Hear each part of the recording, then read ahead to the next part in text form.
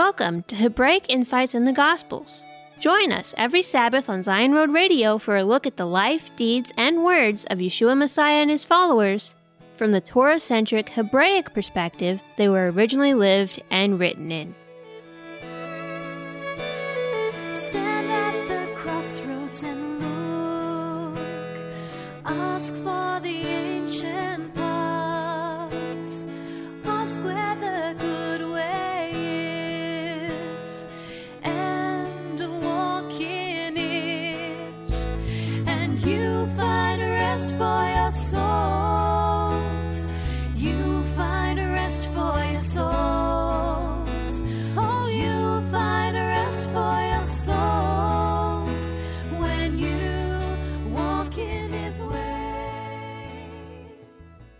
Today's program is on John chapter 1, verse 35 through chapter 2, verse 25. Please get out your Bible and follow along. What was the most important priority Messiah had in his ministry? Who were the first disciples of Messiah, and what can their story teach us about moving in God's will? How did Messiah handle other people trying to influence his ministry? How long was Messiah's ministry before his death and resurrection? Did he ever try to control other people's decisions or let the possibility that they might make the wrong choice deter him from doing his ministry?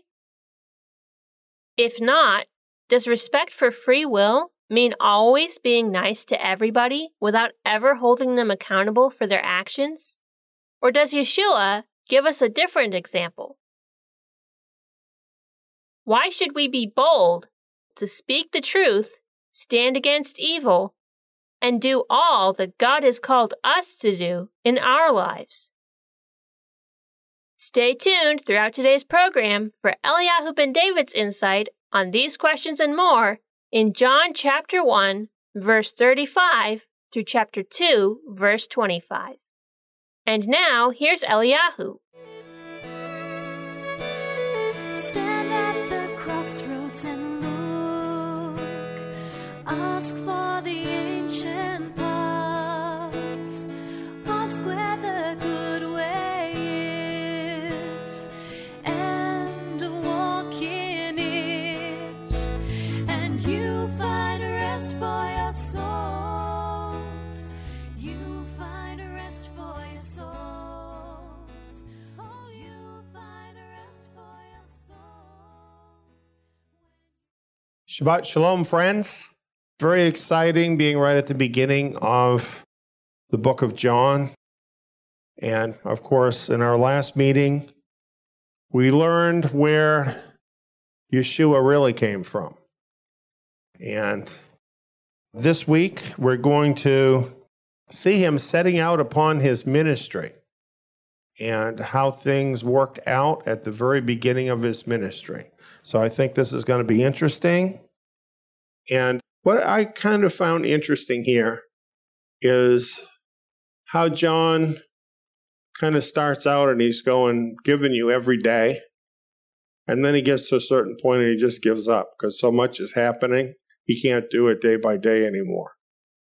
And so when we start here with John's prophetic call, you might be thinking, well, what about the other Gospels? They tell us that Yeshua started out by going into the wilderness and dealing with the devil for 40 days. This sort of thing really drives unbelievers crazy because they think, oh, well, this is a different story here in John. It doesn't say anything about that. The Gospels contradict themselves. You probably have heard that, right?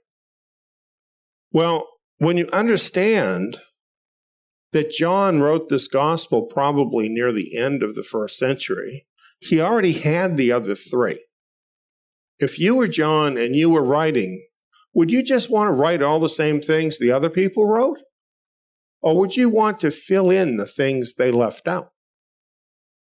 So that's what happened. And you find this a lot with John. He just leaves out the stuff that people already had in the other Gospels and puts in the things that he personally had experience with.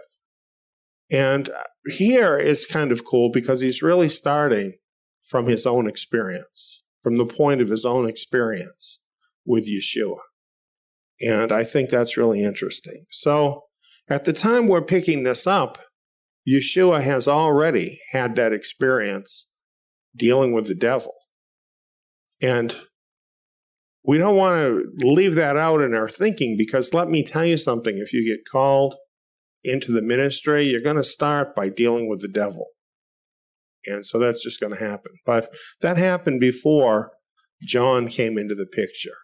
So we're taking up here. Now, when we mention John, now we're talking about John the Baptist, Yohanan the Immerser. And John was standing with two of his disciples, and he looked at Yeshua as he walked and said, "Behold, the Lamb of Elohim." They must have known what that meant, right? I hear people sometimes talking about the apostles as if they were stupid and didn't understand anything.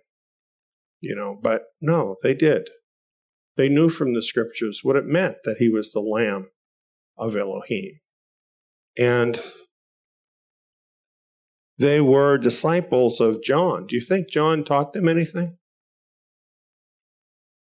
I'm sure he did. He was a prophet of Yahweh. Taught them a great deal. He taught them enough to know it was time to go. So these two disciples, one of them being John, who is reporting this, followed Yeshua. This is on this very first day now that Yeshua has come back. And so on this first day, Yeshua picks up his first two disciples, Andrew, the son of Jonah, and John, the son of Zebedee. So then they move along, and one of these two was Andrew. And Andrew was Simon Peter's brother. And what's the first thing he does? Wants to tell his brother, right? This is how it works. When we learn the truth about Messiah, we meet him, what do we want to do? We want to share it with the people we know, the people we love. And it's kind of nice to read how that's what happened in the first century, and that was a big part of how people came to Yeshua. It's just like how it happens today with us. So he found his brother, and he says, "We found the Messiah." They knew the Lamb of God was the Messiah. And they knew they found him. And so he brought his brother Simon to Yeshua, and Yeshua gave him a new name. So now we have Andrew, John, and Simon Peter. And the day's not even over yet. So now the second day happens. We're on the next day. And Yeshua was determined to go out into Galilee. And he found Philip. Now, it doesn't tell us much about Philip, but apparently he was a friend, probably, of Andrew and Peter. He was from Bethsaida, the same city they were from. So that's probably how it happened. And Yeshua said, "Follow me." And he did. Now, at this point, I'm thinking about John the Baptist.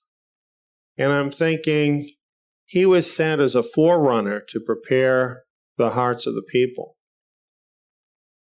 Do you think he succeeded?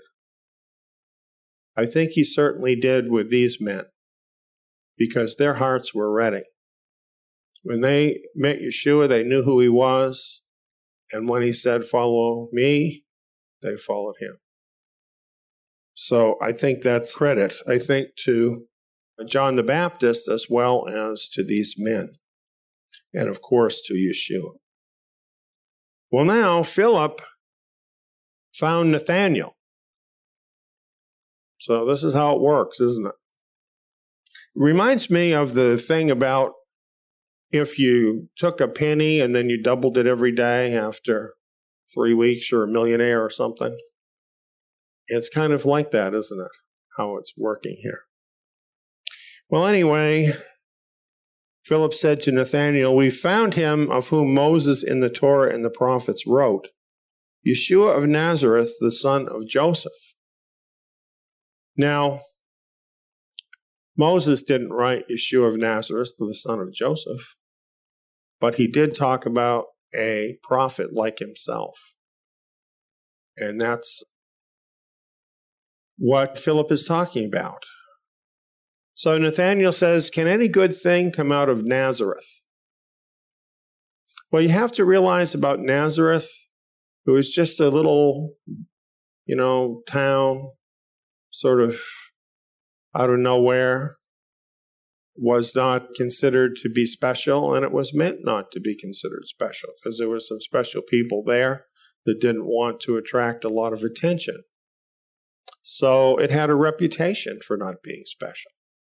So this is why Philip is saying, well, what's in Nazareth? Nathanael said that. So Philip said to him, "Come and see." So he came to see. And you know what? That's to his credit. I see a lot of times that people have preconceived ideas like this, and you can't break through those ideas. There's a lot of people that would have said next, "Well, I'm not going there." Right? But he was open-minded, had an open heart to go and see when he had that invitation. So he did, and when Yeshua saw him, he says, "Behold, an Israelite indeed, in whom is no deceit." Yeshua already knows this man. He knows his heart. He knows who he is. He knew this about all of these disciples. And it's kind of neat. It's kind of like he's just like walking along and the sheep are coming in behind him, right? And later on in John, Yeshua says that he's the good shepherd. He says the sheep know his voice. This is how it is. So they were coming in behind him. And Nathanael says, "How do you know me?" And he says, "Before Philip called you, when you were under the fig tree, I saw you." So Yeshua obviously saw, this is the one that's coming next, right? Spiritually, he saw that. Saw him under the fig tree. And Yeshua is just moving in the Father's will. Do you notice that? He's not stressing over any of this. He's just moving in the Father's will, and it's just happening. He's not handing out tracts. Not that handing out tracts is bad. He's not going from door to door. Not that going door to door is bad. But the thing is, he didn't need to do any of those things. He just needed to walk in his Father's will, and his Father's will unfolded in his life without a lot of stress over what he was doing. How will I build up my ministry? What am I going to do? No, none of that. So we're into now the second day, and he still has 4 disciples. But Nathanael then says, "Rabbi, you are the son of Elohim. You are king of Israel." And Yeshua makes a promise to him. You will see heaven opened and the angels of Elohim ascending and descending. If you follow Yeshua, you'll see that too. It would have been great to be there then, but the people that were there then, they're going to see the same thing that you're going to see on that day. So now he's got his first 5 disciples, and it's only day 2. It's pretty good, huh? Well, what happens next? His third day. This is just day 3 of his ministry. And he's taking a break. Yeshua and his family have friends. And they've been invited to a marriage feast in Cana of Galilee. And his mother is there. And it appears that his brothers are there too, probably sisters. And Yeshua was invited, says, with his disciples to the marriage feast. And I'm thinking whoever invited him to the marriage feast probably didn't really know yet that he had started his ministry and who these disciples were, because they've only been with him for 2 days, right? So probably there's a little discussion, and maybe with his mother. And so they said, why don't you come and bring your family? And then she'll say, well, Yeshua's got some new friends. And they say, oh, well, bring them too. I think a lot of this happened, considering what happens after this. But anyway, the disciples are invited to the marriage. In the first century, a marriage feast was a big deal. And it's very different than how it is for a lot of us today. We're used to, if we want some entertainment, we turn on the TV set or go to a movie or something. Most of the time, we can have most any kind of food we want. You can have a feast anytime you want. It wasn't like that for people back then. Most of the time, people lived very ordinary lives. And we're talking about the people who were friends of Yeshua and his family. And they were not the poorest of the poor, but they were ordinary folks in terms of their economic status. And so we can assume that their friends were like that too. So these kinds of folks, when there was a marriage feast, this was a really special time.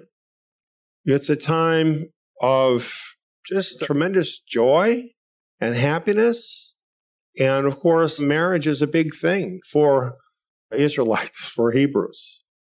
And it really was back then. So this was quite an event that they got invited to. And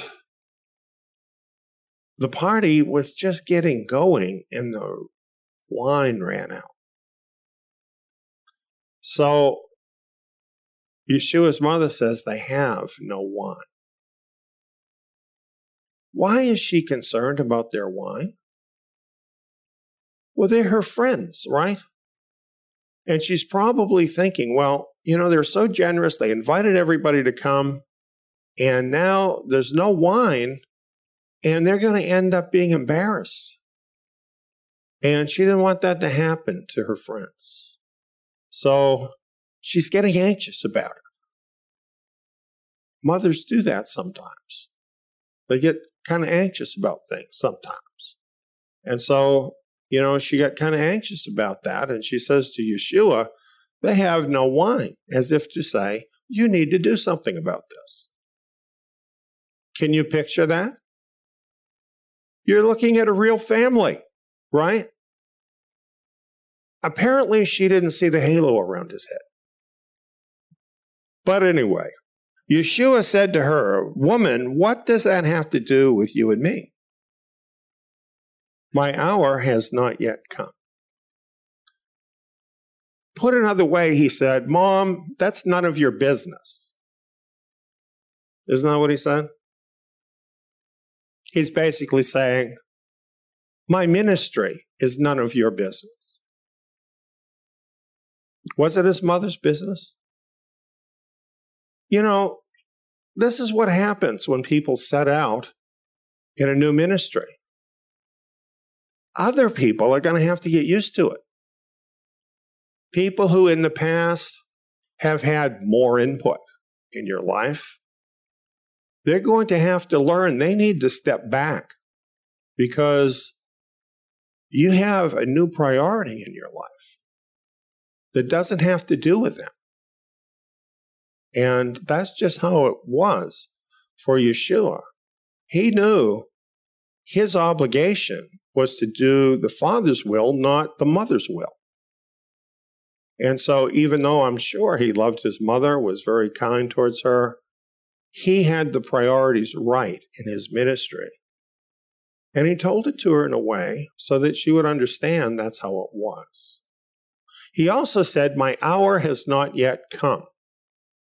Now, what I think about this is they translate this so this sounds all spiritual. My hour has not yet come. Actually, this word that's translated hour can simply mean a moment. In other words, he's saying, I'm planning on doing this anyway, but it's not the right time yet. In other words, Mom, you're pushing. Back off a little bit. That's basically what he's saying. And you know, I can relate to this, can't you? Sometimes we can get anxious about things, and we have to be careful that we don't push beyond where the Father's will is at, because he's got his own timing. And you see what was happening here is Yeshua was moving in his Father's timing, but Mom was feeling anxious and she was getting ahead of things, is what was happening. And all very understandable, and I think an important reminder to all of us. So anyway, right away, she took those words to heart and said to the servants, whatever he says to you, do it. So she is basically saying, okay, this is out of my hands now. It's all up to him. Do what he says, not what I say. And that was the right thing for her to do, right? And you know, it's interesting that after this, we don't find another incident like this with Mary. That, you know, she got the picture.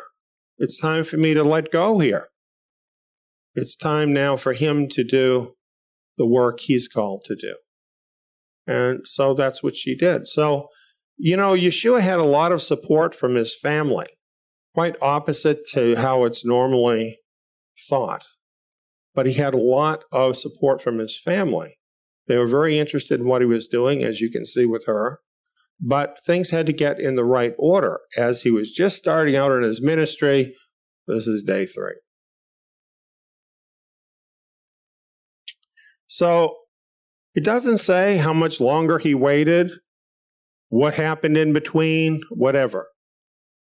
The reason why he had waited doesn't talk about that. It just tells us when we get to this miracle, here's what happened. There were these 6 pots of water. And this was up to 30 gallons of water that we're talking about. That's a lot. And Yeshua had those pots filled all the way up. And he said, draw some out and take it to the ruler of the feast. So they did. Apparently this was the custom. There was the ruler of the feast who was akin to the friend of the bridegroom. You've probably heard that before, who was kind of overseeing the wedding. So the bridegroom wouldn't have to be bothered with the details of the wedding. He had his best friend doing it. So they took this wine to that person. And of course, he tasted the wine, and it was interesting what he said. Everyone serves the good wine first, and when the guests have drunk freely, then that which is worse. You've kept the good wine until now. So sometimes at weddings, some people get a little tipsy. Have you ever been to a wedding where that happened? At a wedding feast? It does happen. I find it interesting that the fact that there might have been some people who were tipsy enough they couldn't tell what wine they were drinking didn't stop Yeshua from turning water into wine in that place. This is an amazing thing about Yeshua. And it's something that sets him apart from religion, sets him apart from the Pharisaical thinking completely. The Pharisees had a theory which they thought guarding the Torah meant you would have additional rules, so you wouldn't even get close to breaking a commandment in the Torah. So, for example, one of their rules was you mustn't say the name of Yahweh. You use a substitute name because the scriptures say not to take his name in vain, so you just shouldn't say it at all. I don't think anybody stopped to think, is that what Yahweh wants? Does he want to prevent his people from speaking his name? So you see, this religious attitude sometimes actually inhibits people from the real intent that Yahweh has in the scriptures. But it's a religious attitude, and we find this in all kinds of religion. Certainly in Christian religion we find it. And many times it's well-meaning. The idea is to preserve righteousness and holiness and so on. But it's really misguided. This sort of religious thinking is really misguided. Yeshua, on the other hand, believes in your free will. And he thinks it's up to you how much wine you drink. And so he's not concerned, really, with whether you drink wine, don't drink wine, or how much wine you drink. You will be the person that will pay the price. You know, if you go down the wrong road, right? It's just what happens. That's up to you. And this is something that's really lost in religion. And this is why so many times people are kept spiritual babies and never grow up, because they never have an opportunity to make a mistake. You know, maybe what needs to happen in your life is you need to drink too much wine, trip over something and fall down and hit your head. And then you realize, wow, I really shouldn't drink that much wine. Now you're not going to drink too much wine. End of story. It doesn't have to be a big deal, right? Of course, you will have those people who become alcoholics. What about them? Well, isn't that their problem? Is it your problem? Was it Yeshua's problem? I like that about him. He puts the responsibility where it belongs. And we've seen this in two things here. First of all, with his mother, he's drawing that clear line. Mom, this is not your responsibility. This is my responsibility. Very clear boundary in terms of responsibility. Same thing with the wine here. He's not worried about whether some people are going to drink too much wine. He puts the responsibility on each of us to make our own decisions. And then when we do, we prove who we are, don't we? By the decisions we make in our life. Look at these other men that came and joined themselves to Messiah. He invited them to follow. They could follow or not. There were some, not in this lesson, but some whom he invited to follow, but didn't for various reasons. I think in the world to come, they're going to regret that.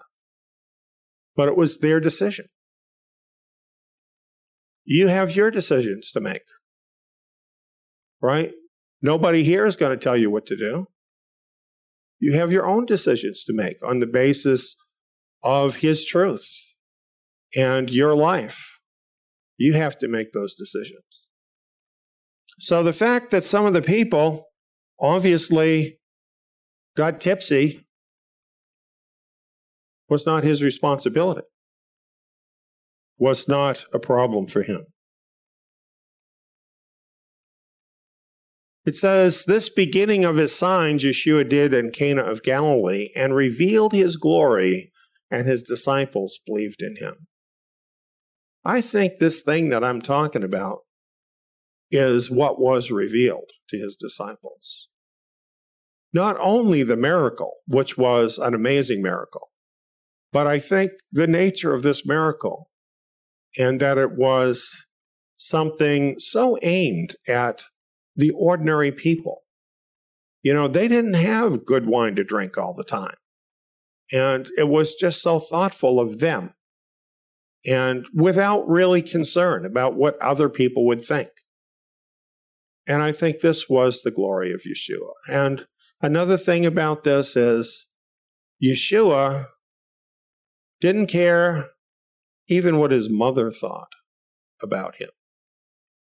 Didn't care what other people thought about what he did. He moved in his Father's will, whether it offended people or not. And a lot of times it did offend them.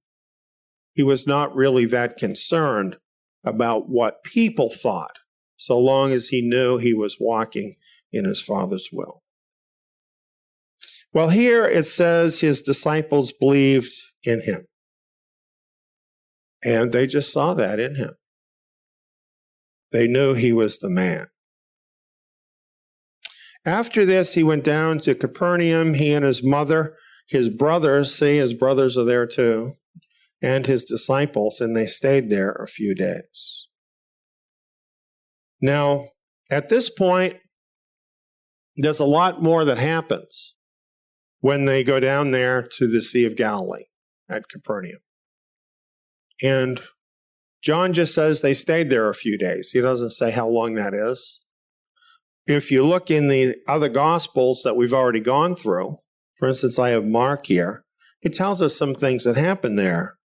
It says, Yeshua withdrew to the sea with his disciples, and a great multitude followed him from Galilee. He went up into the mountain and called to himself those whom he wanted, and they went to him. He appointed 12 that they might be with him and that he might send them out. John never even talks about that. All of a sudden, he's just got these 12 disciples. We'll find that as we go along in John. John doesn't even try to explain how that happened or where that happened, because it's already explained for us in the other Gospels. So those things happened here, and it's just good to remember that that happened. John 2:13, the Passover in Judea was at hand, and Yeshua went up to Jerusalem. This Passover is not mentioned in any of the other Gospels. The other 3 Gospels only tell us about one Passover, and that's the Passover where Yeshua had his last Passover and was crucified. John is very careful to lay out the chronology for us regarding these Passovers. This is the first one. So at this time, when the first Passover happens, Yeshua was immersed by Yohanan in the 7th month. Now it's the first month for Passover. So we're talking about 6 months that have gone by. And then we have this Passover. Let's see the rest of these. John 5:1. It says, there was the Jewish festival, and Yeshua went up to Jerusalem. We'll get to this, of course. But I just want to go through and show you these Passovers. This one here does not call it the Passover. It just simply calls it the Jewish festival. And there's lots of reasons why we should believe that this is the Passover and not a different festival.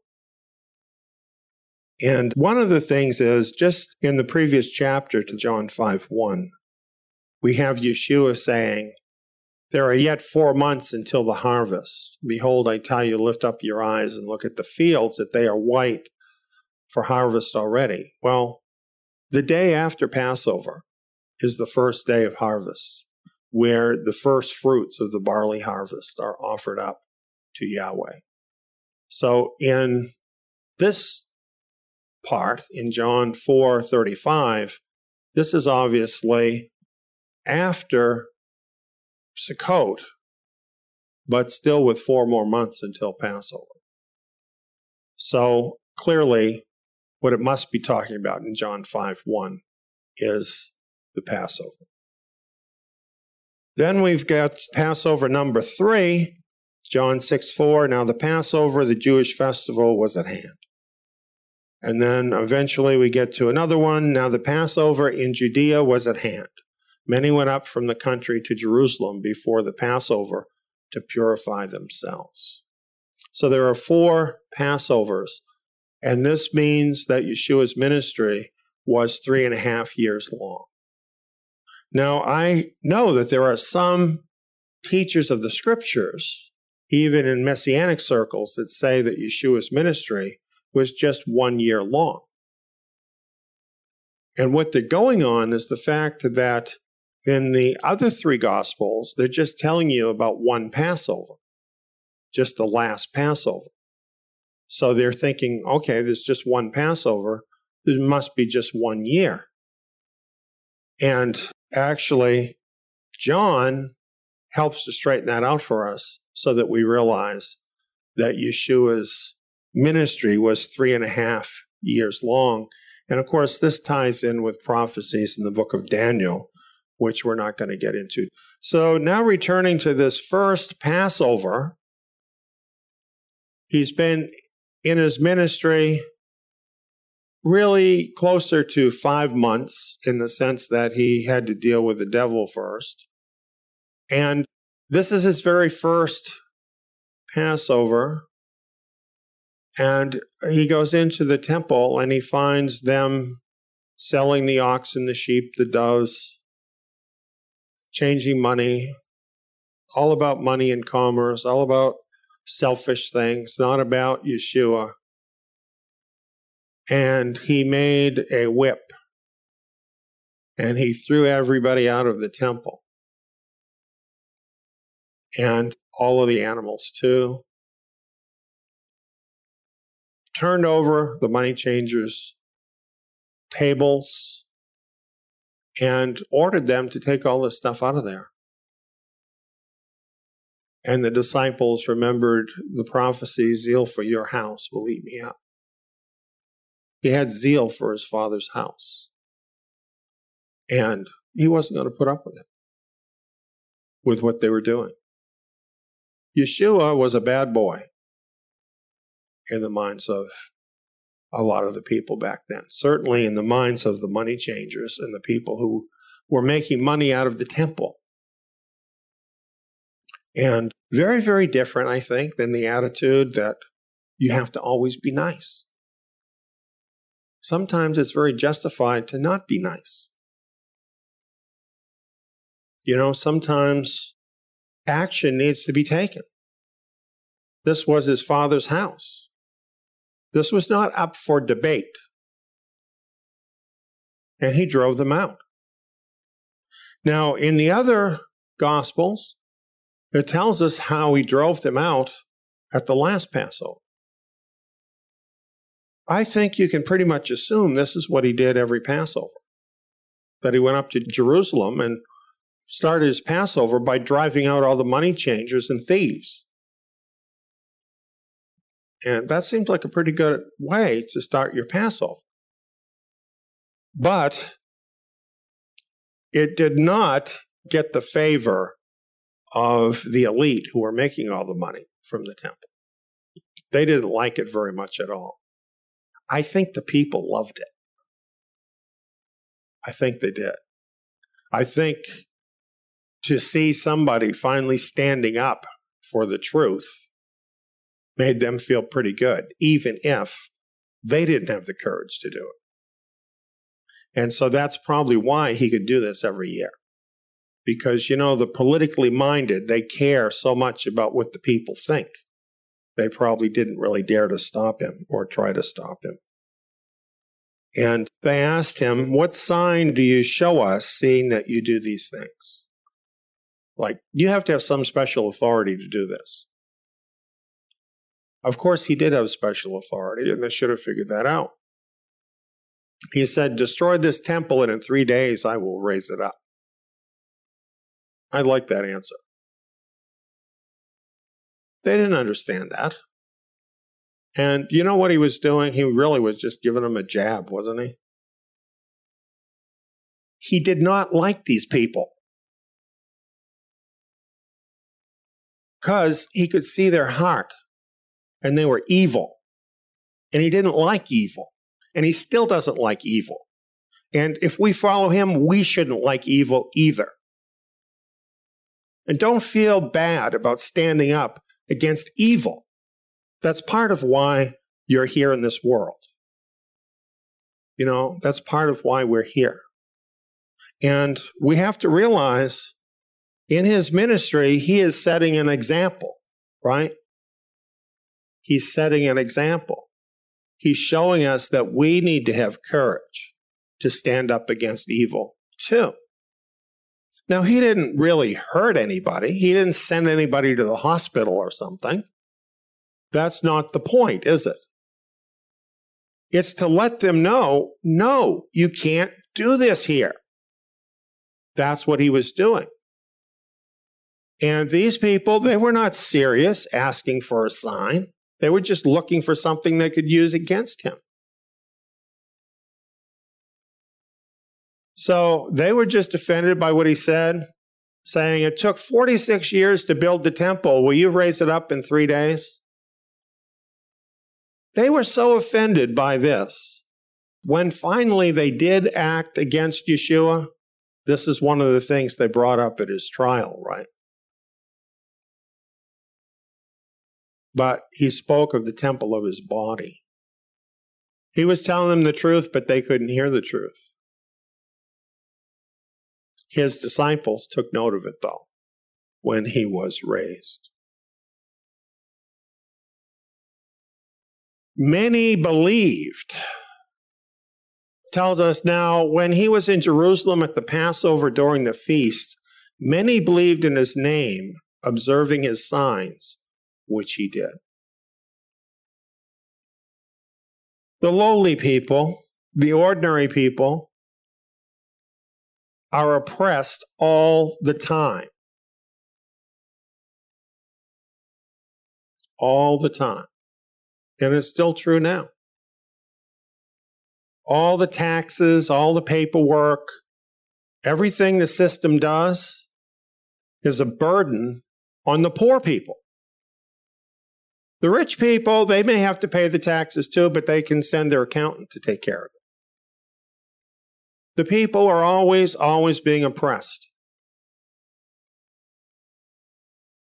And when they see someone that just speaks the truth, like Yeshua, that will not be intimidated and will just do the right thing no matter what the establishment wants them to do, that is going to grab the heart of the people. So many of them believed in him because of what they saw. But Yeshua was not fooled by this, because the crowd is very fickle. The crowd may love you one day, but the next day something comes out in the news saying that, some bimbo in Russia did something terrible with you, and they all believe it. And now they hate the person. This is the crowd. You cannot invest your heart in the crowd and what they think of you. So even though there was all these people who already were saying they believed in him, it says Yeshua didn't trust himself to them. He didn't invest himself in their favor. It says because he knew everyone and because he didn't need for anyone to testify concerning man, for he himself knew what was in man. If he wasn't going to let his mother tell him what to do, he's certainly not going to let the crowd tell him what to do. Because he is there to please his Father, not the crowd. And when I look at this, and I look at what he is saying, what he did, and I compare that To most of the ministries that I have seen that are very big in public, I see a very different picture. Because they do trust themselves to the crowd. In fact, they play to the crowd, don't they? And so many times their ministries are all about pleasing the crowd. That is the source of the power in their ministries, is pleasing the crowd. That's not the way Yeshua was. And it's not the way we should be. We must put our Father first. And when you do that, what happens is those people who see that and respond are responding for the right reason. Not because the ministry is trying to please their flesh, but because their heart is crying out for righteousness. So this is why those of us who follow Yeshua, we have an obligation to be this way, to be true and honest, and not looking to the people as the source of the ministry, but looking to Yeshua as the source of ministry. Don't look for the praise of men, but the praise of Yeshua.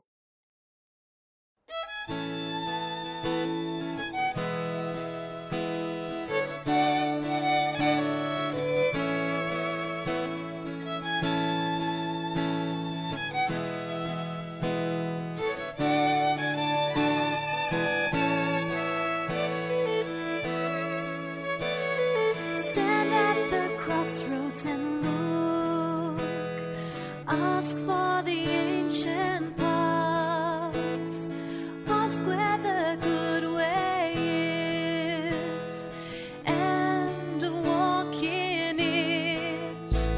And you find rest for your souls. You find rest for your souls. Oh, you find. You have been listening to Hebraic Insights in the Gospels.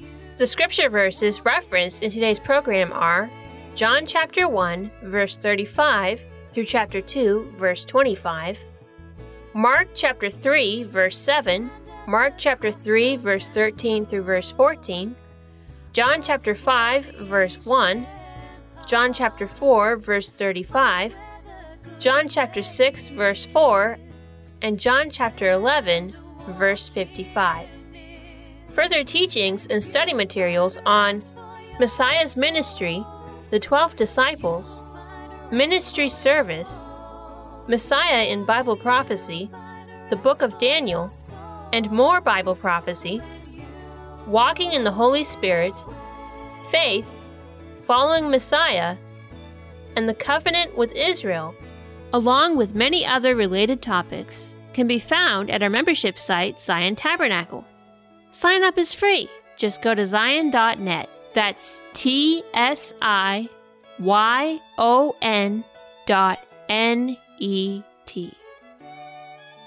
New programs on the Gospels will be airing every Sabbath on Zion Road Radio. Tune in next Shabbat to learn more from Hebraic Insights in the Gospels. Shabbat Shalom!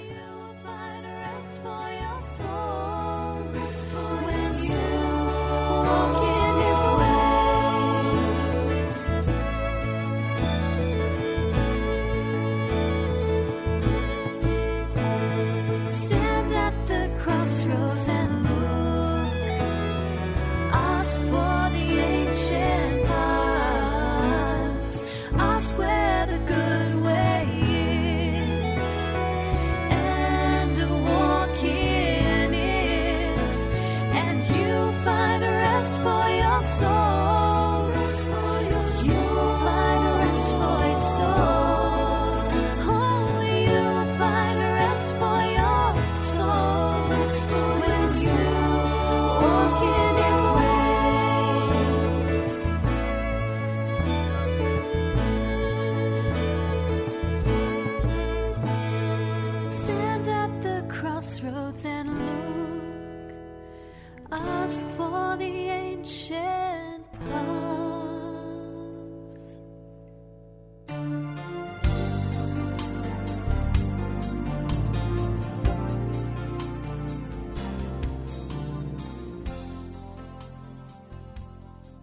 The Christian church system has claimed that Israel is cast off and done away with.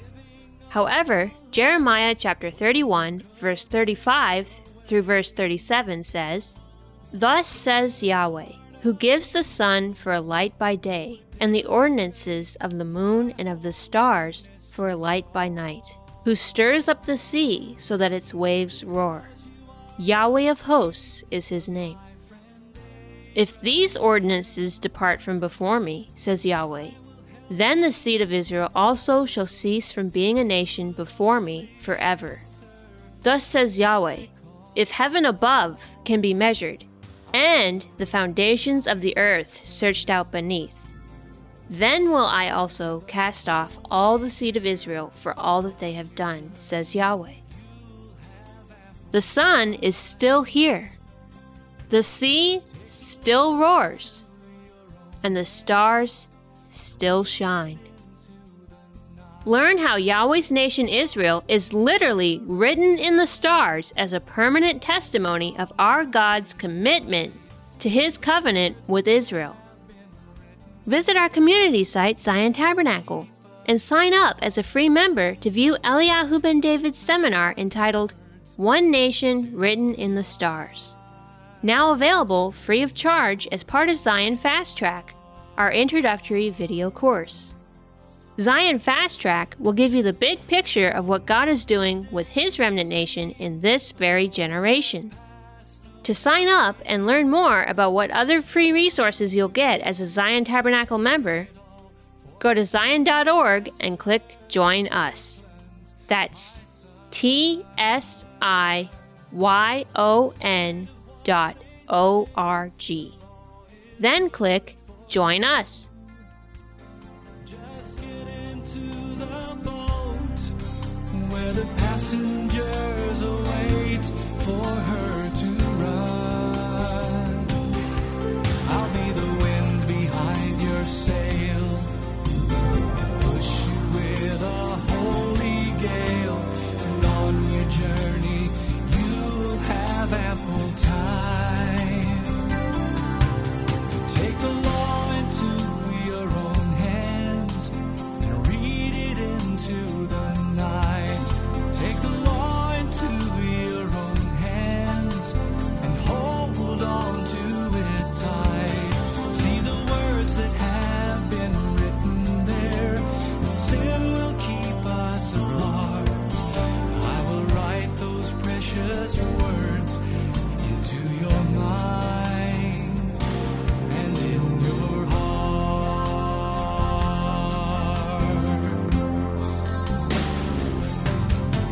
Like dawn on the horizon, you will see your destination. In the pages of my word, it shall be clear. The whole earth is waiting for your manifestation. Here's my compass, man the helm and steer. Here's my compass, man the helm and steer. Take the law into your own hands and read it into the night. Take the law into your own hands and hold on to it tight. See the words that have been written there, and sin will keep us apart. I will write those precious